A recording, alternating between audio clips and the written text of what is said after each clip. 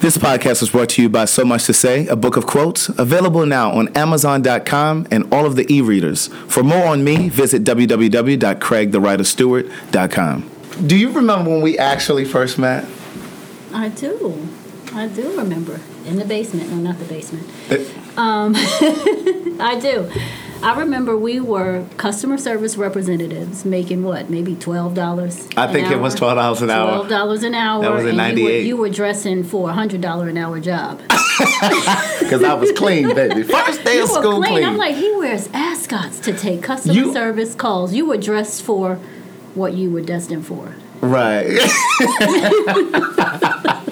But yes, I remember when we became friends. She said, "Do you remember that day you wore an ascot?" You're much bigger, but I do remember. That is so crazy. I know. But yeah, we met in 98. I had just moved here. You had started working for, should we say the company? No. Okay. You had just started working for this particular company. You're still with this particular company. An amazing company. Right, amazing company. And I left after a month. Actually, I didn't leave. They fired me. What did you do? Oh my God, it just wasn't my passion. Yeah. And like I was here at 22 years old, and I knew that I wanted to do something else. That's I knew right. I wanted to do something creative. But everyone who came in contact with you knew that you were going to do something else. And they probably did too. They probably did too. Yeah. And like when we became friends, we just clicked. Yeah. You had just come from college. I had just come from college, and you were you're from New York originally. I'm from Maryland. So we just kind of clicked. Yeah. And we were like, it was only like, there were definitely black people in the building, but like we just kind of gravitated. We connected. Yeah, we used to hang out. We were dreamers. Yeah, we were. You would have been my wife if I was not gay. You say that all the time. Yeah, I remember. You were a dreamer, and you had your sights set on things. And same for me, just a different path. Different path. This is very personal work for me. Politics. I believe I was called to tell my story, use my voice, be a voice for the community, to speak to and for a community of people that's been ignored, denied, overlooked. Religion. This is my life's work. Religion. I want to use words to uplift, heal, inspire, encourage. Do something different. Every Monday at 10. So, after my friends and family members found out that I was getting a divorce, all of a sudden I became the divorce expert. I started getting text messages, phone calls from multiple women saying, "Hey, I've been thinking about divorce too. When did you know? How did you know? How did you do it? Because I'm thinking about doing the same." And the first thing I say is, "I'm not an expert. Save your marriage." And they're always taken aback. Like, what? You got to divorce? Save your marriage. Have you done counseling? We did counseling. Did you fight for this marriage? You have children? What can you do to reinvent the relationship? So if you're thinking about divorce, don't jump into that. Think about what you can do to save it. Bringing whoever you have in your life, a trusted person, and think it through, because it shouldn't be a decision that is taken lightly. And, don't rely on other people who are divorced to help shape your path moving forward. And so I always redirect those people, and they're always surprised. And I don't give them a lot of input on here's how you navigate divorce. I give them input on here's how you navigate saving your marriage. Now, if you get to the end of this and you can't save it, then you go down the path of divorce. But I'm not going to tell you how to do that. Back in maybe 99, and you probably missed this. Maybe I met you before I did this, but I had gone over to the University of the West Indies to study, and there was a course that I had taken on European notions of beauty. And in this class, I had the weave of a lifetime. I mean, it was gorgeous all the way down my back. And the professor said, "Why do you have that?" And I was like, "What do you mean? It looks amazing. That's why I have it." And he's like, "Why do you wear your hair straight?" I'm like, "How else would I wear my hair?" He's like, "In its natural state." Now, I had been pressing my hair for years. I don't even know what the natural state looks like. And he's like, "Why do you think you need to wear it straight?" And I was confused because I couldn't answer. Had never really even thought about it. I never thought about it. And so I came back, shaved it off completely, started from scratch, My family thought I was crazy. They said I had gone to Jamaica and joined a cult. I also stopped eating pork, and that was it. It was like, you got nappy hair and you don't eat pig feet? Something's wrong. Right. And so I cut it thin, and I never permed it again. Right. And so when you've seen me and it was long and straight, it was a flat iron. Right. Because as soon as I washed it, it would pop back into that fro. But right after I got the divorce, I did change my hair. I actually colored it a little blonde, and I had this banging blunt bob. And I wore it that way for probably about 9 months. And just a few months ago, I decided, let me just go back to these curls. Let me go back to the natural state, because there is something powerful about curls. But I will say, to answer your question, yes. So there is something liberating about divorce for some women. So was it conscious that you were cutting your hair? Like, okay, I need a change. Yes. Or was it? It was conscious. Okay. I mean, I consciously felt reinvented emotionally, spiritually, and so physically I needed to match. And so I cut my hair, and I wanted something different and drastic, something that would allow me to feel like me, because I hadn't for a long time. So do you feel like marriage cost you? Do you feel like you lost some of you in the marriage? That's a good question. I did, but you should. So you should lose a little bit of yourself in the marriage, because when a wife is when a husband and a wife come together, they are born, right? That relationship is new. What they have together is new, and so you need to come together and create something new. And who you were beforehand certainly plays into it, but you've got to create this new relationship and this new space with this person. So you do tend to lose a bit of who you are, but your values should be consistent and shouldn't be compromised. And I would say that they were in my marriage. So that was some of what I needed to get back. And would you say that your values, your personal values, should be aligned with your partner's? Oh my God, yes. Yes, they have to be. Because I've been in relationships where fundamentally we were different. Yeah, but you can be fundamentally different, but at the core, you still need to have values that are near and dear to who you are. For a lot of us, we don't even know what they are, right? So before you get married, you've got to know what your values are, know what you're willing to compromise on and what you're not, and be able to align to a person who can help you maintain that. So what are some of the things that you would compromise or wouldn't compromise? What's both? Family is important to me. And for me, maybe a little bit more than others, in that I come from a rough background. Yeah, you're from Brooklyn, I know. Brooklyn. I come from Brooklyn. I'm the first to go to college in my family. Well, let me say that. You're from pre-gentrified Brooklyn. Pre-gentrified Brooklyn, right. Ahead. Not the Brooklyn that we know with the $800,000 studio. Right, so you're the first to graduate from college. First to graduate from college. My parents were 17 when they gave birth to me. My mother went on to get her GED. My father was shot and killed. And so I took it upon myself. They didn't necessarily place this on me, but I felt like I had to save my family. How old were you when your father was killed? I was 14. Okay. And so you felt like there was this unspoken expectation of you to succeed. Yes, absolutely. I mean, I was 14. My mother needed me to step up, or so I thought, right? Or so I thought. So I took it upon myself to try to do all that I can to be successful and bring my family along with me. And so I would always tell guys, I'm a package.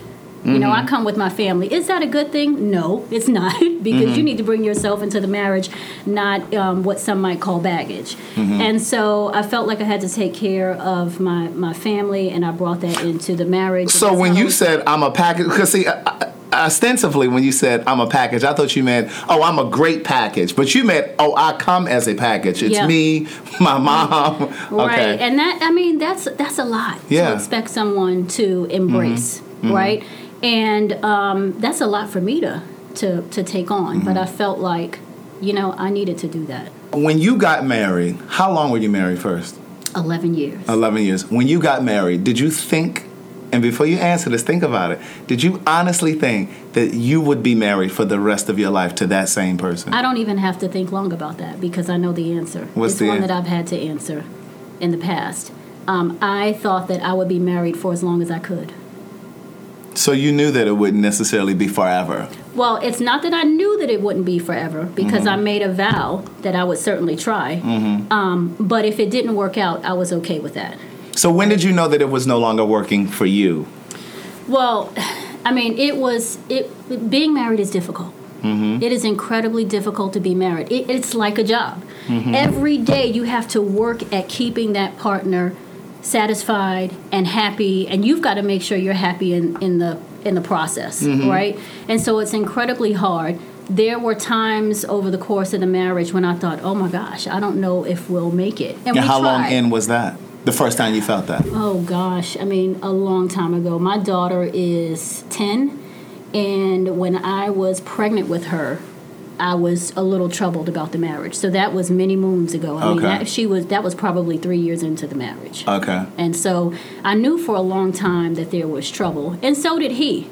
But how we got married is why there was trouble. Mm-hmm. And not to, I'm sure you probably have this question, but I'm just going to take it back and say, when you are deciding to get married, you have to be getting married for the right reasons. Mm-hmm. And although we loved each other, we were incredible friends. I mean, he had been a friend of mine for years, liked him so much as a person.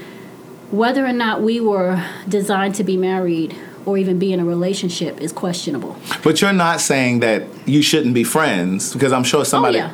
You should be friends. We should be friends. Right. You should be friends in marriage. Because I know somebody's probably hearing this saying, well, maybe I shouldn't be friends. No. You want to be friends, but just because you're friends doesn't mean you're going to make great lovers. Step. Right. And so whether or not we should have taken that next step is arguable. Right. And because the foundation really wasn't anchored on, yes, we absolutely should be married, and there were questions from the beginning, but my being pregnant accelerated the marriage. That sort of plays into it. And so for anyone considering marriage, I would say first, going back to values, know who you are, know what you stand for, know what your values are. And if you are thinking about marrying somebody who isn't necessarily aligned to that, stop right now. But what if all of the elements were there in place for you and him? And perhaps you just had a great run. Suppose it was just supposed to last 11 years. Suppose it wasn't that fundamentally you were too different, or, perhaps you just had a great run.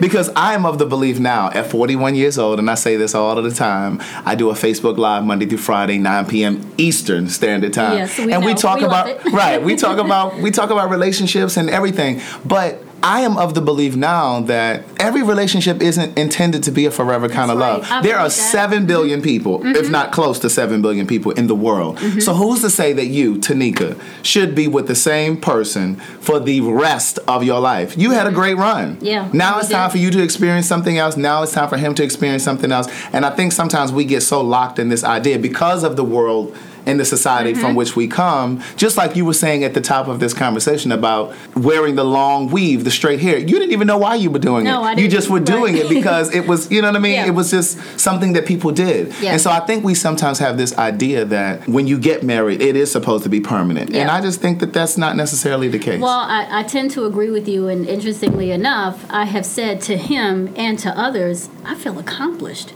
We were married for 11 years. We had 3 beautiful, intelligent, amazing children. I mean, that in itself is an accomplishment. I don't feel sad. I feel sad that my children don't have both parents in the household. But outside of that, I feel like, man, we did great things together, and now it's time for us to move on. But then that brings me to another question, which you didn't ask, but another question that was posed a few days ago with my friends, and that is monogamy.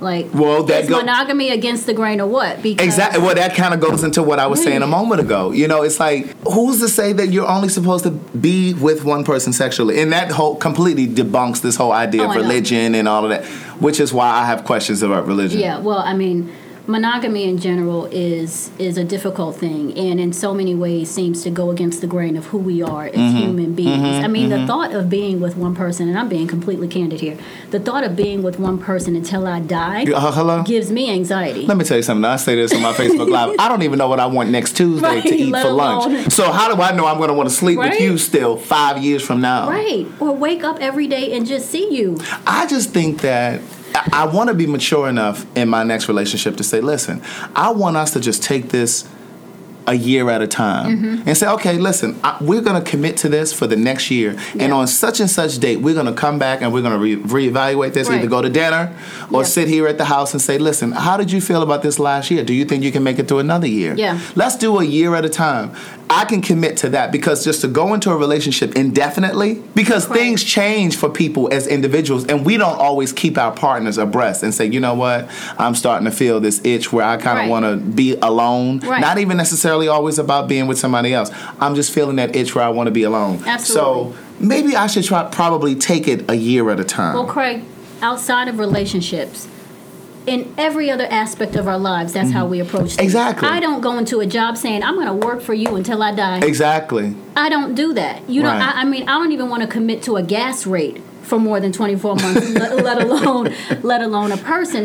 So it all ties back to religion, right? In terms of why we feel like we have to make such a lengthy, lifelong commitment to someone when we evolve as people. We change. We do and it evolve. Doesn't mean that in 10 years you will look at that person and think, you know what, I'm going to be with you anyway, even though I've developed into this completely different person. I think as women, we're more empowered than ever. In fact, my ex said that to me. He said, women nowadays can make the decision to leave marriages a lot more confidently than they could in the past, because guess what? We can take care of ourselves. Because you can, In the past, I mean, let's be real, women stayed around because they didn't have a choice. And I think that's why relationships tended to have a longer lifespan then than they do now. Because where are you going? You don't work. You don't have an income. Right. Where are you going? Well, he's having a great time. Listen. Let me tell you. And I just feel like you only get one life.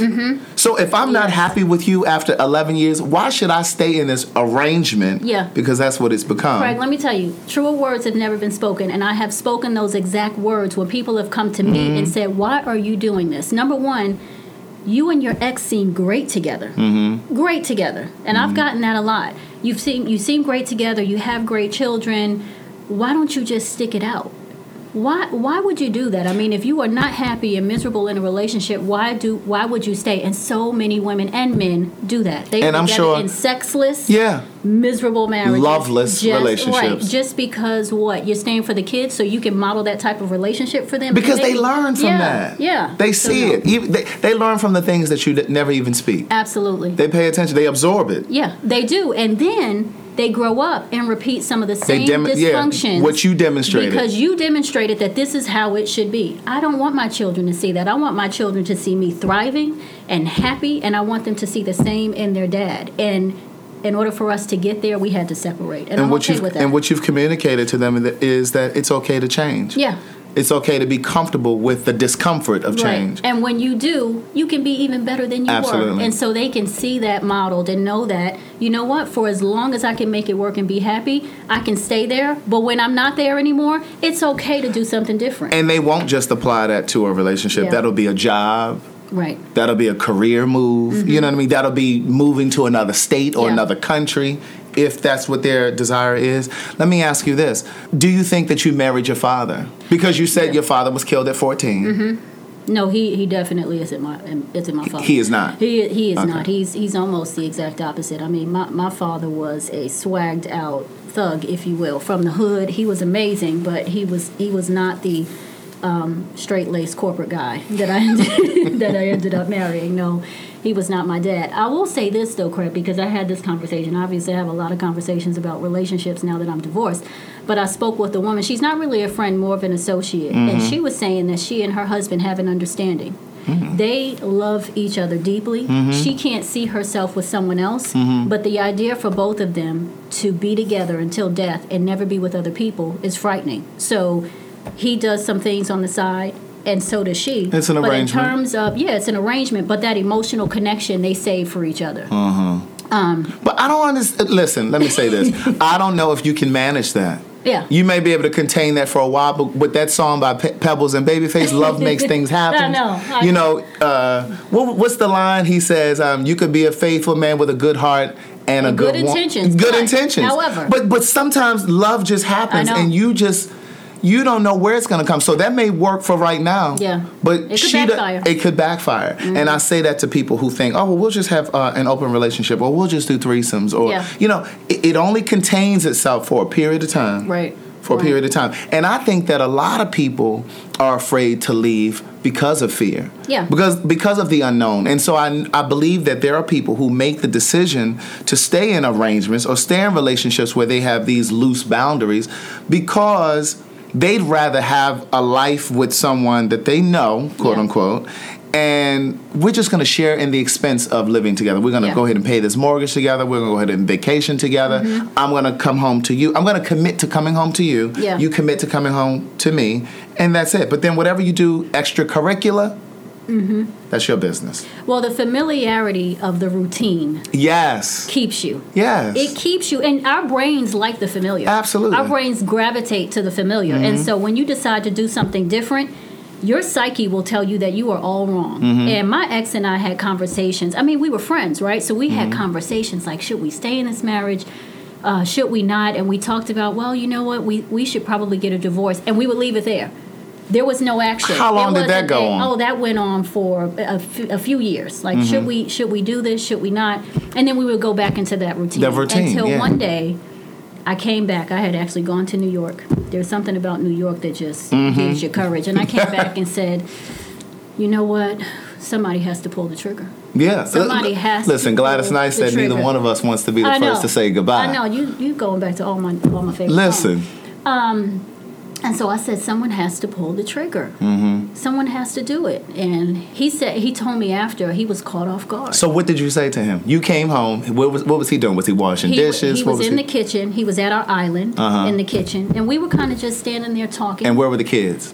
I don't know, off somewhere. Maybe in the basement upstairs. They were off somewhere. And I said, we're not happy. Were you nervous? Was your heart racing?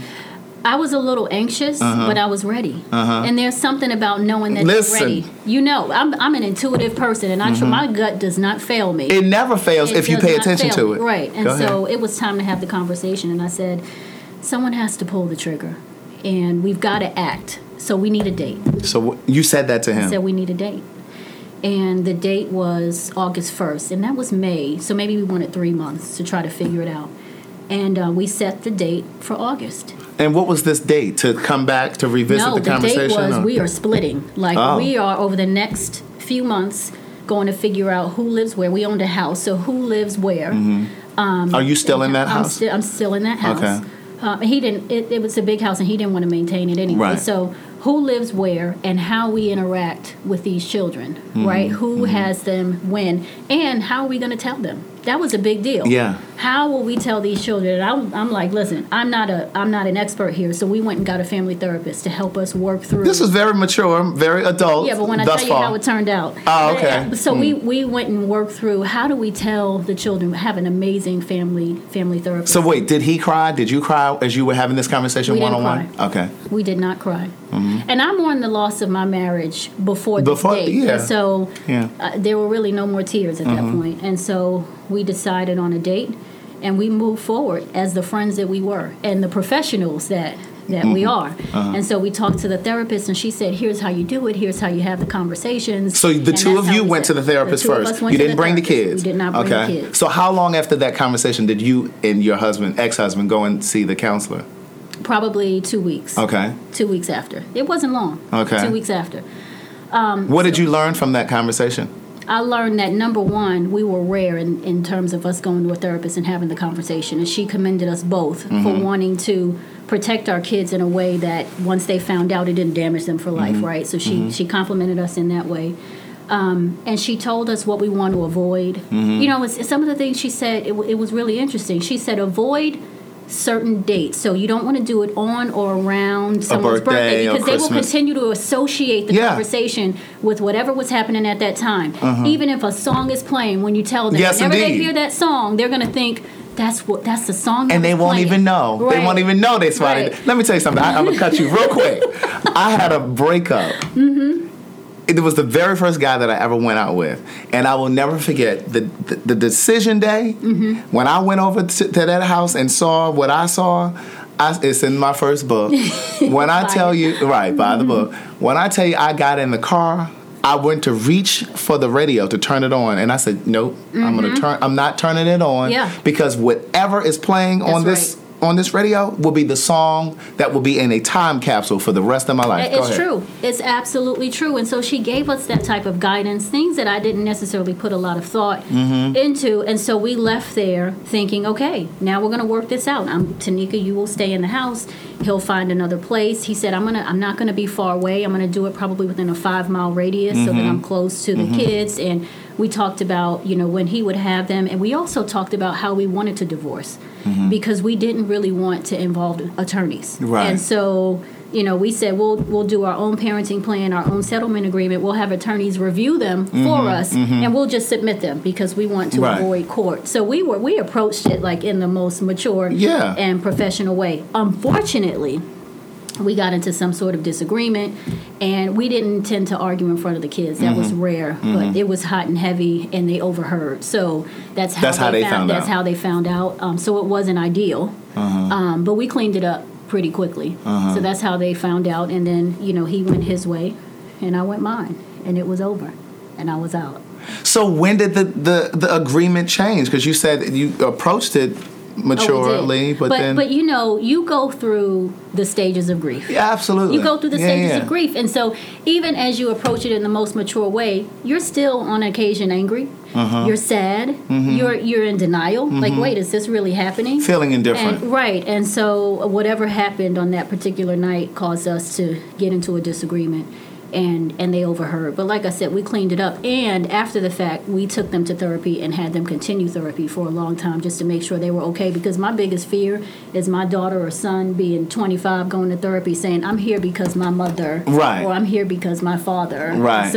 So with it, when you did have the conversation with them, when they finally knew that it was official, that you were going to divorce, what did they say? Like, what were they feeling and saying? So let me tell you, I love my children. They are so precocious. I'm biased, but they are so incredibly smart. They really are. My son, who just turned 12. Now, at the time, he was probably, 11? He was 11, yeah. He was 11. He said, wow, I just didn't see that coming. Little boy, have a seat. I'm like, what? He's like, I didn't see that coming. You guys didn't argue. You seemed like, because again, we were friends, but that's all we were, right?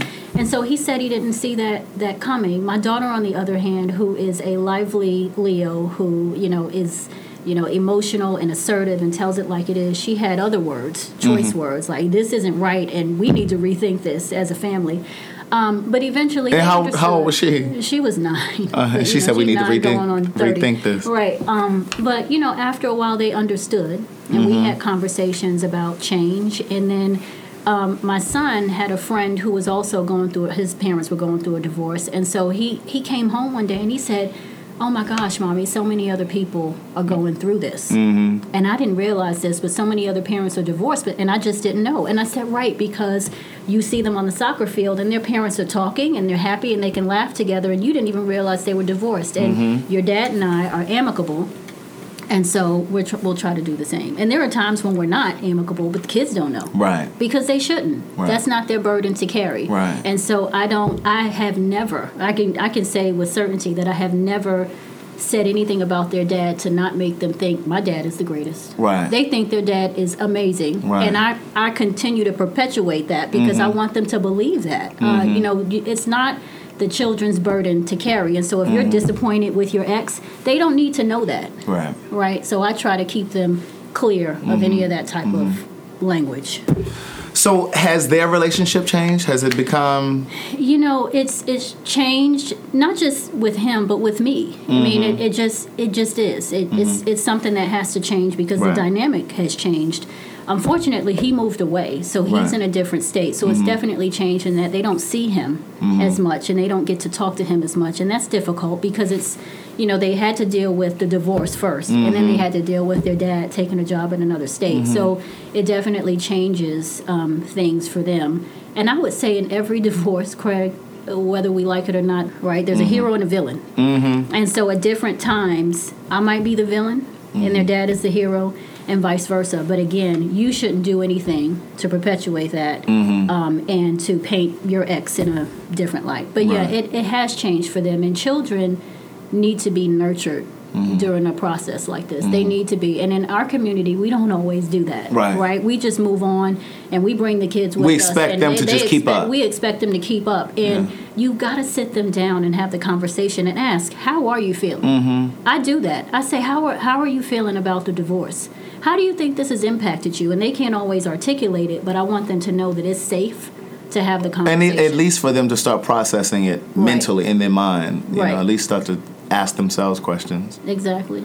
So would you do it again? Would you get married again? I would. Now, I'm not out looking for that. Right. And, you know, if I'm dating, I don't give any impression that I'm looking for something lifelong. Now, if they say, are you open to a life partner? Absolutely. Are you open to marriage? Yes, because I believe in love and marriage can be great. But, you know, not necessarily looking to jump into something like that now because I've been married for 11 years. So maybe I want to have a little fun. You got to dip it and do it for a little while.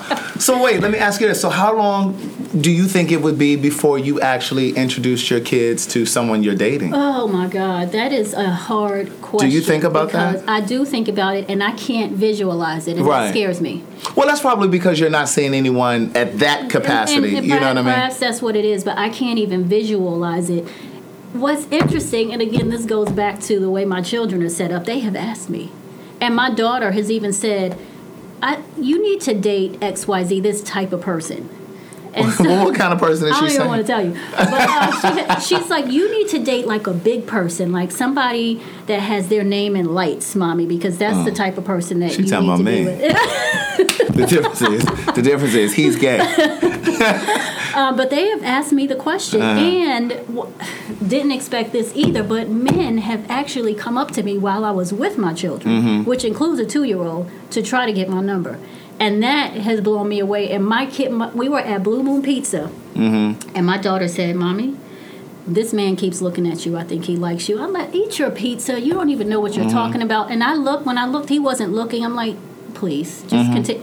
This guy came over to the table. Hi, how are you? I see you're with your children. Can I pay for your lunch? Sure. Well, I said no. I would have no, said sure. Thank you. No, absolutely. Thank you for being such an amazing gentleman. My daughter was in tune. And when we left, she said, see, Mommy, I told you. And so I'm not completely comfortable with so that. What happened after? What happened after that? Did he ask for your number? Did he what? He asked if I wanted to join. He didn't ask to join us, but he said, if you want, after you're done, come over and we can have some dessert. I'll buy some dessert for the kids. And I said, no, thank you. I appreciate it. So you weren't interested? No, I wasn't interested. And even if, I couldn't imagine bringing my kids over to the table. Even if I looked at him and said, my God, I want to talk to him. I can't imagine bringing my children over to the table and actually... But you could have said, well, maybe we can have lunch another time. You could have given them your number. But you weren't attracted to him. I wasn't, and I got the hell out of there. So, well, then say that. She's trying to act like she just wasn't interested. He had on turquoise cargo pants, so I wasn't really listen. See? You said it, not me. But yeah, so it's interesting that they've talked about it, and they seem to be open to the idea, but I'm just not there yet. And maybe if I do meet someone and I think, oh my gosh, he has some potential here to be a long-term partner, I would talk to them about it. And I would talk to their dad about it too, because I think before I introduce him to anybody, he deserves to know. Not necessarily approve, but he deserves to know that they might be meeting someone else. But we're not there yet. Oh. Yeah. So would you say that you and your ex-husband have a friendship again? Or is it still kind of tense?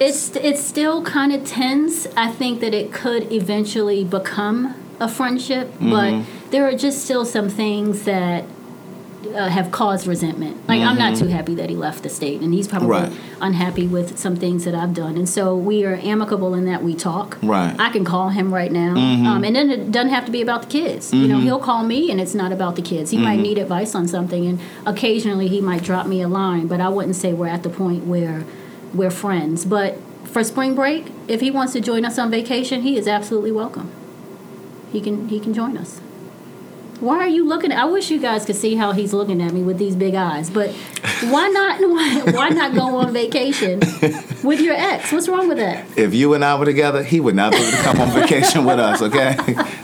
That's all I'm going to say. Oh, my gosh. So there was this amazing story about Jada Pinkett. Have you read this story about how Will Smith and his listen, they have some old separate kind of arrangement anyway. Maybe they do. The street's been talking about them. She was responsible for bringing his ex-wife into the fold. Yeah, I think they live in the same community. Like, they live in the same neighborhood or something. I mean, you should. I mean what's wrong with that? And they do go on vacation. Like, I've seen pictures of them on vacation. That's on some old evolved kind of thing. But again... But why do you say that? Like, what's the risk in having we're not attracted to each other in that way. I don't want him in that way. He doesn't have to stay in the room with us. But why not? It would be one thing, like, for example, let's say you moved on and you had a man and maybe he had a kid or two, and you guys were all going on vacation, and your ex-husband has a new woman, and maybe she has kids or something like that, or maybe they have a kid together, whatever, and you all go on like a trip, as opposed to just and you in separate villas, or you in separate hotels, you know what I mean? And it's all for the kids to make it like a family thing, or you all kind of do Thanksgiving together, but they kind of just no. But I think that, again, with like Will and Jada, like, there have been so much conversation around them having this kind of loose arrangement. So, I mean, that's not really uncharacteristic for them. Yeah, I've heard that. Not that I think that, because interestingly enough, I just said to somebody the other day, I said, like Puffy, for years he's been with Cassie, but Kim Porter is always around. And I just said to somebody the other day, I said, she's on vacation. Yeah, she's all on his Instagram. She's on vacation. I just watched. Same with Russell Simmons and Kimora. Right. Like, I don't understand that. But that seems normal to me. Here's why I'll say this. But she's with them all the time. But like, it would be one thing for her to come around for like holidays and things like that, but you on vacation with them all the time, like y'all on yachts and stuff. Like, girl, why you? If I was Cassie, I'd be like, why is she here? Why is she here, Ike? You know that line from Tina Turner. Why is she here, Ike? Okay, listen to this. My mother and stepfather, who was like a father to me, so for the sake of that, I'm just going to call him my father, even though my biological father is dead. Right. My mom and dad continue to be friends to this day. They broke up when I was in high school. We're together for many, many years. She just turned 60. I had a huge birthday party for her. He has a girlfriend in New York. He flew down for my mother's 60th birthday, spent the week with us. Did she come? No. He's not interested in my mother, and she's not interested in him, but they are friends, and there's no risk to his relationship with her, and I would imagine she trusts it, and so I don't think she's ever given him a problem. There are certain things that I would be okay with. Like, for example, like my mom and dad, they've been divorced now for years. I think I was going into like the 9th grade. They have a relationship now where if something is going on with one or the other, there is this thing of, oh, hey, let me check on him and see what's going on, or let me check on her. Like, for example, like my mom had some health issues like last year, and so like she was in the hospital, I was living here, and so I called my dad, hey, can you go? In fact, my dad was the first one at the hospital, holding her hand. Had a girlfriend that she had issues with it. Because like my dad had to end up taking my mom to like a few follow-up appointments and things like that.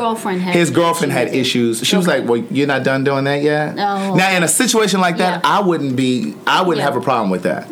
Now you come telling me, I don't even know if I'd have a problem with the 60th birthday. Like milestones, certain things. But a vacation together. Like a vacation. That could be a little uncomfortable. Even if I'm coming, like, I mean, unless we all have some sort of a rapport already. I mean, there's certain things that are understandable, like a graduation, or like the children's birthday party. But like to go on vacation, like, But to your point earlier, I think when I or he decide to get close with another person, where you know what, we're in the process of introducing the kids to this person, that could certainly change things. I know that would change things because the other person will probably say, "Excuse me." That's not going to happen. But I mean, this is all about post-divorce. Making sure everyone is healthy and safe, and just they've landed on, they have their feet on solid ground about everything that's going on, and so that's why, especially as women, we have so much power when it comes to making sure the kids are comfortable and feeling like they're not pulled in between two people. That's the worst thing we can do, and so. If ever there's a time when their dad wants to see them and it's outside of the arrangement that's on paper, he can do that. You know, I think it's the worst thing we can do is use our children as pawns and play around with their time with their and dad. that's even in the case when you're not married, because I did a podcast exactly. about frustrated fathers. I had 2 fathers on who talked about their difficulty trying to participate in the lives of their children simply because the quote-unquote baby's mothers, right, they're bitter because the relationship is over, or they're upset with the father because of the way the relationship ended or whatever, and they're using these kids as pawns, and that's the unacceptable. Children suffer. Yeah. You think that you're hurting him. Yeah. But the children are the ones suffering. They internalize it. It affects who they are as human beings. Their it self-esteem. Affects how they are in relationships, their self-esteem. And guess what? Today, they might look at you with those bright eyes and those loving eyes, but at some point, they'll realize you kept me away from my dad. You the one who did it. Yeah. You kept me away, and they will resent you for it. When they get older, they're gonna trace the dots back to, I didn't see my dad because of you. Right. And so you'll be painted in a bad light. You just never want to do that. Right. So you had said earlier, before we got on here, you said that you're an easy ex-wife. What did you mean by that? I wonder if he would say the same.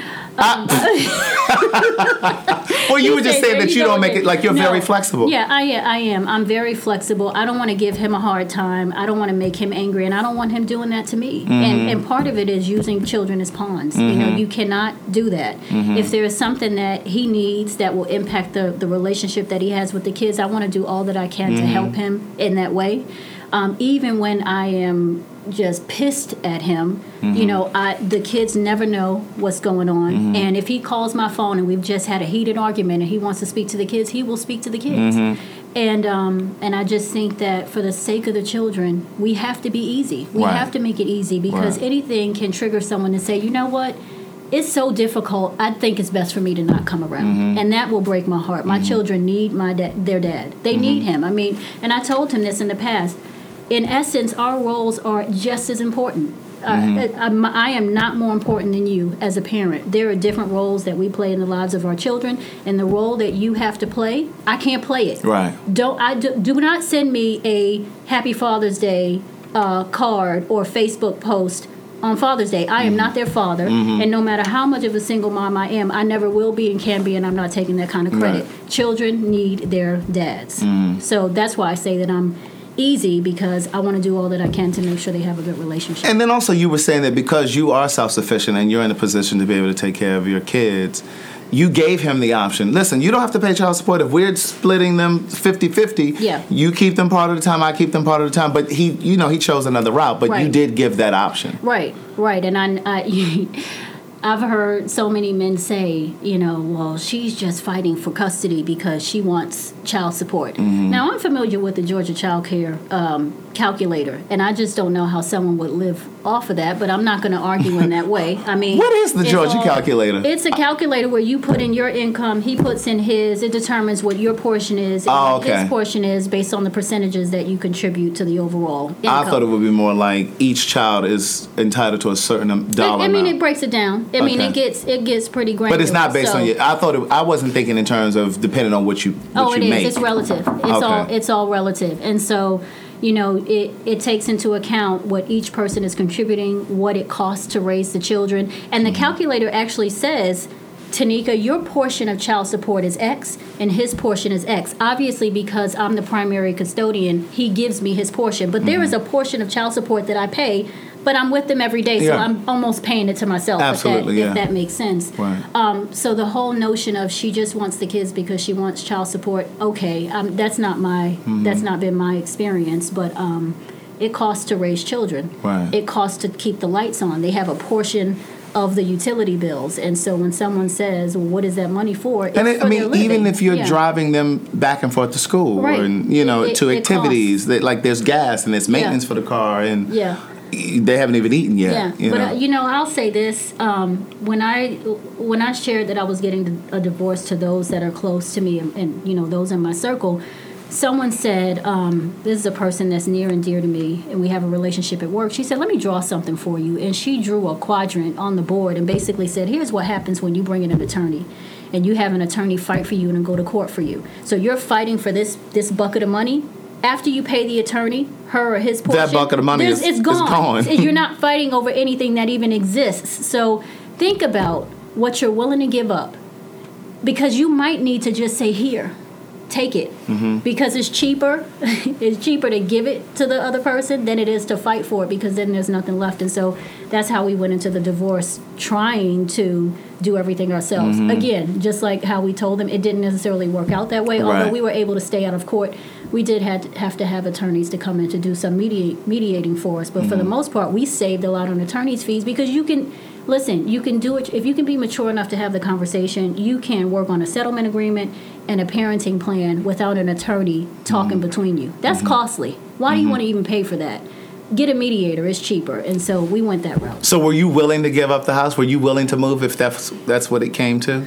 Or was that something that you wanted to be able to keep? I don't know that I wouldn't have uprooted. Yeah, because because I want as little disruption for them as possible. And if I know that I'm going to be the primary custodian of the children, I don't think that, and I would hope that he wouldn't expect me to move myself and 3 other children to another place so he can keep the house. I mean, that's absolutely ridiculous. And so, no, I am protective of the children and change. Children, you have to give them time to transition with things like that. And the worst thing you can do is create a lot of change around them when they're already dealing with the divorce. Right. I just want to reiterate, going into a marriage, go into it for the right reasons. Know who you are. Know what makes you happy without anybody else, because you have to be happy with who you are. A lot of us don't even know what makes us happy. Figure that out. Figure out what your values are, what you stand for. I never even finished my thought when you asked me. I got as far as talking about my family, but you got to know what's important to you. And different things like, do you want him to have great credit? Financially, where do you want to be? How do you communicate? Is this person a person that you can have a good conversation with and be able to communicate in a functional and healthy way? Because if you can't, guess what? The relationship will fail. And I'm telling you right now, if you can't communicate with the person, if financially you guys aren't on the same page, the relationship will fail. Most relationships fail because of finances and communication. And so if from the start you have trouble in those areas, don't get married. Don't get married. Don't do it. If you do it for the right reasons and you work at it every single day, just like you have to earn your place in your job, and every year your manager gives you a review at the end of the year, and at mid-year they tell you how you're doing, they give you feedback, and they want you to do things better, and if you do, you'll survive. It's the same in a relationship. You have to constantly contribute to it and reinvent it when you feel it kind of dwindling. If you don't do that, it's going to fail. For me, there are a couple qualities that have ascended to the top of the list for me when I talk about the next relationship that I want to be in. Of course, physically, we all have our things that we're interested in physically. But for me, integrity. Yes. And good judgment.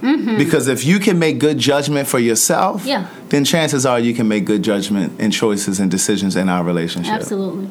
Well, you got it. When are you getting into that relationship? He got to show up first. Listen, he got to show up first. And see, I'm past the point of allowing folk to choose me. I did that for a long time, allowing people to choose me. And it's just like somebody said to me, she said, stop allowing these guys to choose you. Choose who you want to be with, because I was in a space where I thought that because a person was consistent, because they were persistent, oh, well, then he must be the one. That's it. Yeah. And it's just like, no, that's not enough. That's not enough. You're in your 40s. Wait a minute. I'm just over 40. I'm 41. Okay. I'm 42. She done put me at 45. I'm 40. I say this all the time. There is something about turning 40. Listen, there's a shift. The wisdom that comes with 40. And it so is. To have been in the process of a divorce at 40 and evolving into this wise woman that I am and having all of the experiences that I have, I feel like my next relationship will be amazing because I know who I am. I know what I want. I don't necessarily need anybody right now. I mean, someone has to come in and be a compliment to who I am. And if you're not a compliment, guess what? We can be friends or we don't have to talk, but that's where I am. Yeah. And I think that's great. Part of the reason why it's taken me a moment to get to that next person, because I'm in such a clear headspace now. Whoever shows up, he's going to have to be spectacular. Oh, yeah. Hence the reason why my daughter said his name has to be in lights. Yeah. Because she knows her mama deserves a prize. Thank you guys for listening. This has been So Much to Say. We're available in SoundCloud, Spotify, Google Play, Stitcher, TuneIn, YouTube, wherever you can listen to a podcast. So if you have not subscribed or hit the follow button, do that now. Please share this podcast with your friends, your family, your network. Don't just say Go ahead and share it. That's right. If you heard something in this podcast, share it with the people that you love. Mm-hmm. Thank you for listening. We'll see you next Monday at 10 a.m. And don't forget, I'm on Facebook Live Monday through Friday at 9 p.m. Eastern Standard Time. Visit my website, www.craigthewriterstewart.com.